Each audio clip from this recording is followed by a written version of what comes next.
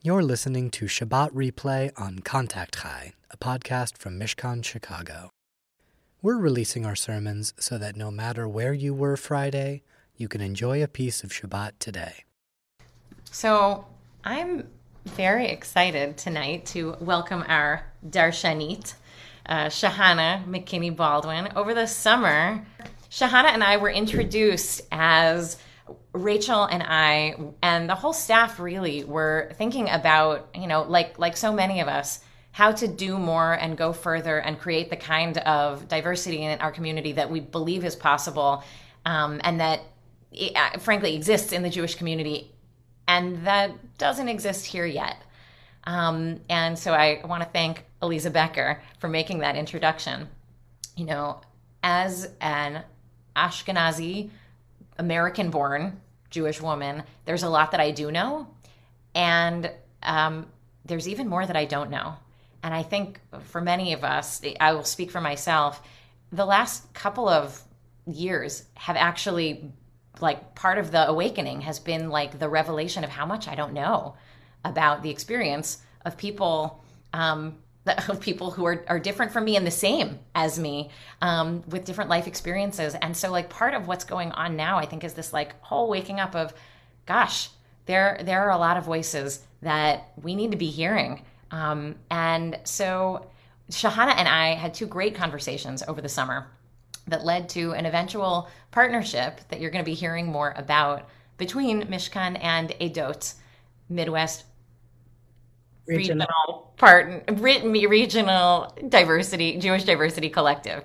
And so I'm excited about that, and Shahana will say more about that. Let me just say about Shahana, just to brag, from her CV for a second before she begins to speak. She founded Edot, and she also holds several appointments at University of Wisconsin-Madison School of Education, including Special Assistant for Diversity and Inclusion. She's a longtime educator and trainer who has been an active public education advocate and Jewish diversity thought leader for 20 years. And roles she's had have included Chief Diversity Officer and Director of Family and Community Engagement for large public school districts, as well as Synagogue Education Director and Federation High School Program Director. She is also active on the board of the Reconstructing Judaism, I don't know, what you movement, the movement or the school? Movement. A movement, which is awesome. And so I'm just really excited. I'm excited to learn from you tonight. So thank you so much for being here. Thank you, Rabbi Lizzie. I'm excited too. I'm very moved by your service. On Zoom. Wow, this is beautiful. And I can't wait to come and visit in person. Hi, Eliza, I know you're out there. Help me get down there as soon as we get to put our masks away. I, like your rabbi, am an Ashkenazi American-born woman. I'm also African American. I live in Madison, Wisconsin, so I'm very close by. And I'm very honored to be invited to connect here with you tonight, with your wonderful community. I've heard so much about Mishkan from my buddy Eliza, from other folks in the community, from my new colleague Stacy at Mishkan, who's going to be the person who's going to be leading and liaising as we launch our Mishkan work. And I want to talk to you a little bit tonight about this week's Torah portion, Parashat Vayishlach. The title of my drash is Parashat Vayishlach, What Jacob's Wrestling Match Can Teach Us About Jewish Racial Justice Work. Alone, anxious, curled in the fetal position, recalling and recoiling from the memories of a similar night years before, scared of what tomorrow might bring. Sure, this sounds like how many of us spent election night, but it is also how we imagine Jacob's fitful night before seeing his brother Esau for the first time in years, dreading dawn and the new reality that it would surely bring. Isn't that funny? I have to tell you that I did not make up that line. I want to give a special shout out to Rabbi Rachel Silverman for that opener from a blog post she wrote after the midterm election of 2018. She goes on in that post to make the point that fear is a powerful motivator. And she links Jacob's terror on that night to the transformation he experienced after a wrestling match that changed him, a story that is one of the most famous and most studied of the stories of the Jewish patriarchs. Parashat Vayishlach is a very long parsha, and a lot happens in this parsha. It tells of 28 years of the life of Jacob, grandson of Abraham. Jacob, who lied to his father and stole the birthright from his twin brother Esau, who left town and started a new life. In this parsha, Jacob has this wrestling match, which we'll talk more about shortly. He gets a new name, Israel. He reunites with his brother Esau. Jacob moves on to Shechem. His daughter Dinah is raped, and her brothers, Shimon and Levi, take revenge on the entire town, killing all the men. Rachel gives birth to Benjamin and dies in childbirth. Jacob's father Isaac passes away, and Jacob and Esau reunite again to bury him. All of this happens in Parashat Vayishlach. The word Vayishlach means he sent. Jacob sent messengers to Esau. He was planning on coming back home, and he knew he would likely encounter his twin brother Esau. So Jacob did his thing. He manipulated, he hedged his bets, and he sent messengers to Esau, letting him know that he was coming back to town. And then Jacob received word that Esau would come to meet him with 400 of his friends. Jacob panics. He divides his family into two camps, thinking if Esau comes to the one camp and attacks it, the other camp might be able to escape. He pleads with God. He showers Esau with gifts, lots of gifts, one after the other.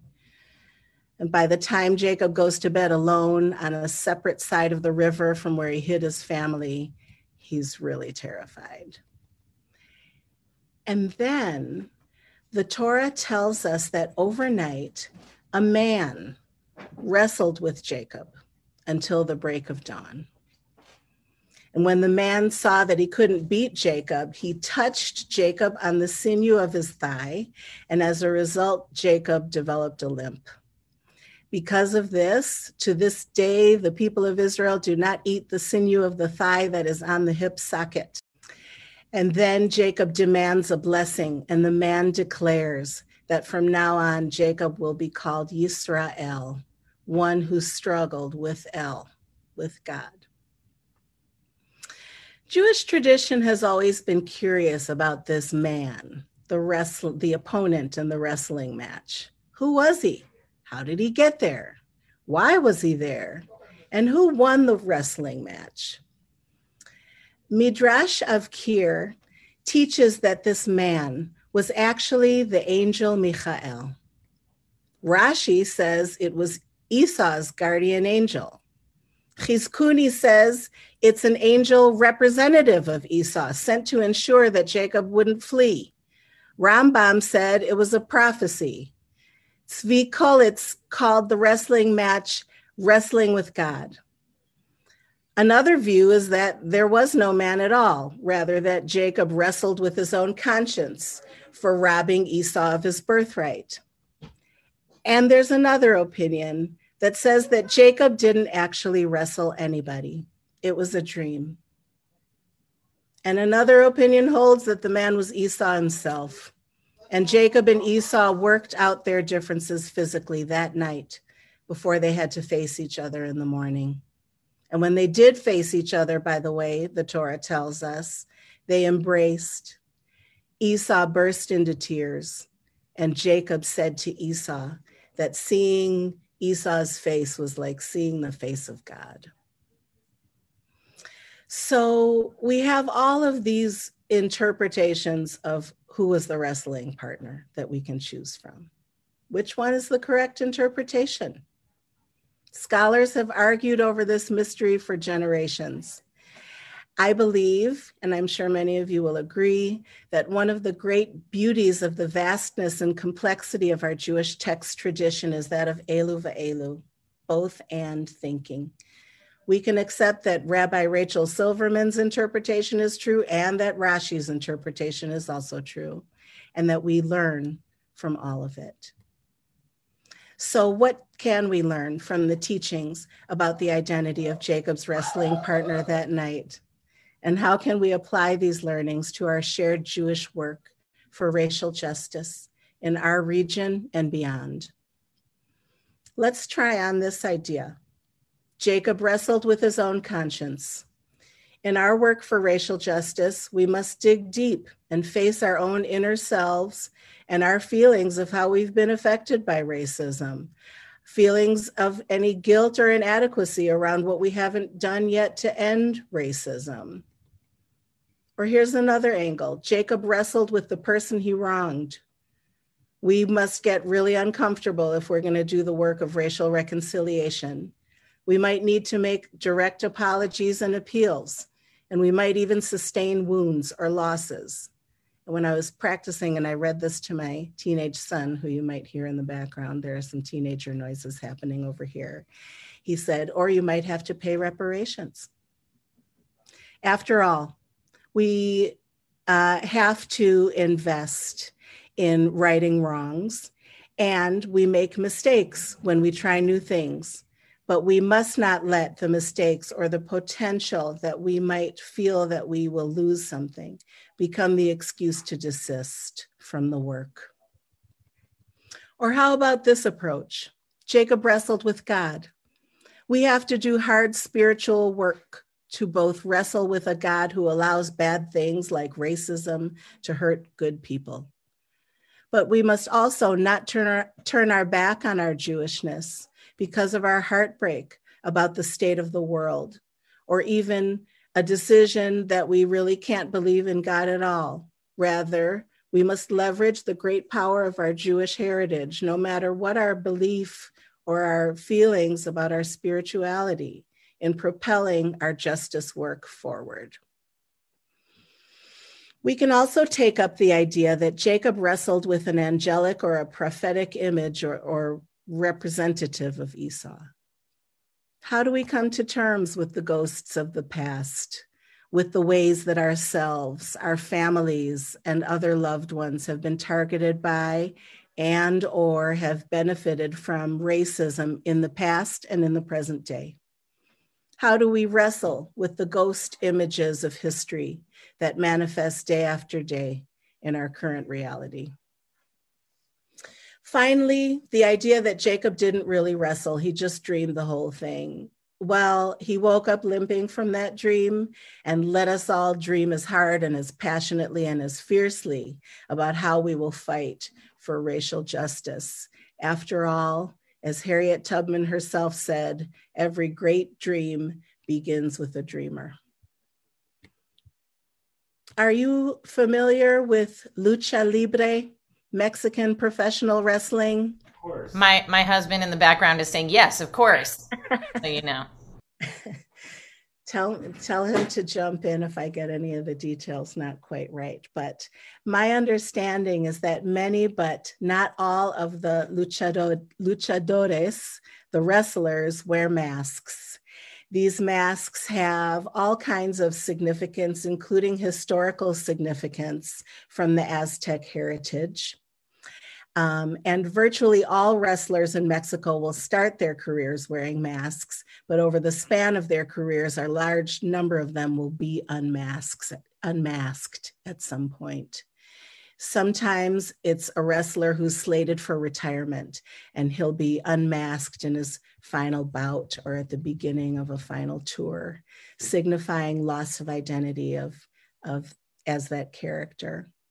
Sometimes losing the mask signifies the end of a gimmick with the wrestler moving on to a new gimmick and mask.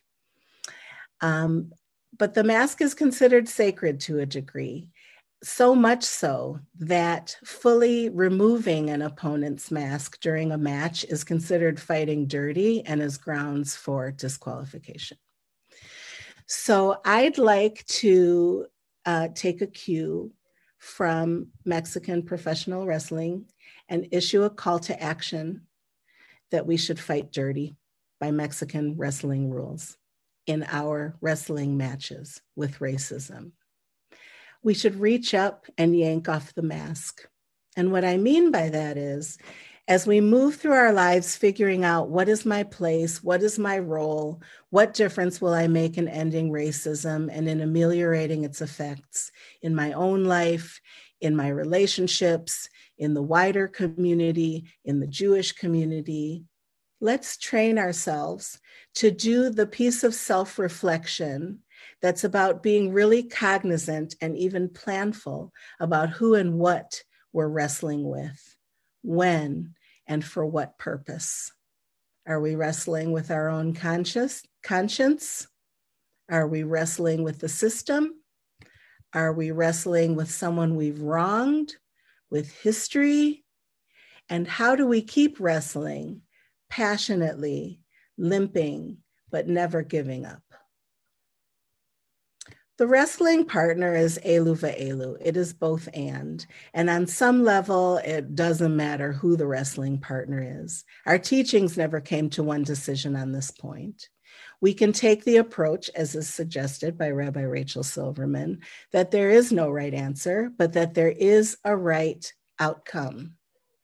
Jacob needed to wrestle in order to transform and to reconcile. We must wrestle and maintain our sense of urgency to keep wrestling, to keep transforming, to get to the other side of reconciliation, of equity, of racial justice, of wholeness, of shalom. Shabbat shalom. Shabbat shalom umevarach. And thank you for having me. You've been listening to Shabbat Replay on Contact High, a podcast from Mishkan Chicago. If you enjoyed this sermon and want to join us live, tune in to Shabbat services through Facebook most Fridays of the month and through Zoom 2 Saturday mornings a month. Our schedule of services and programs can be found at mishkanchicago.org/events, where there's also a link to donate and support our work. And you can visit us on Facebook or Instagram at Mishkan Chicago. Until then, please feel free to subscribe and leave us a review.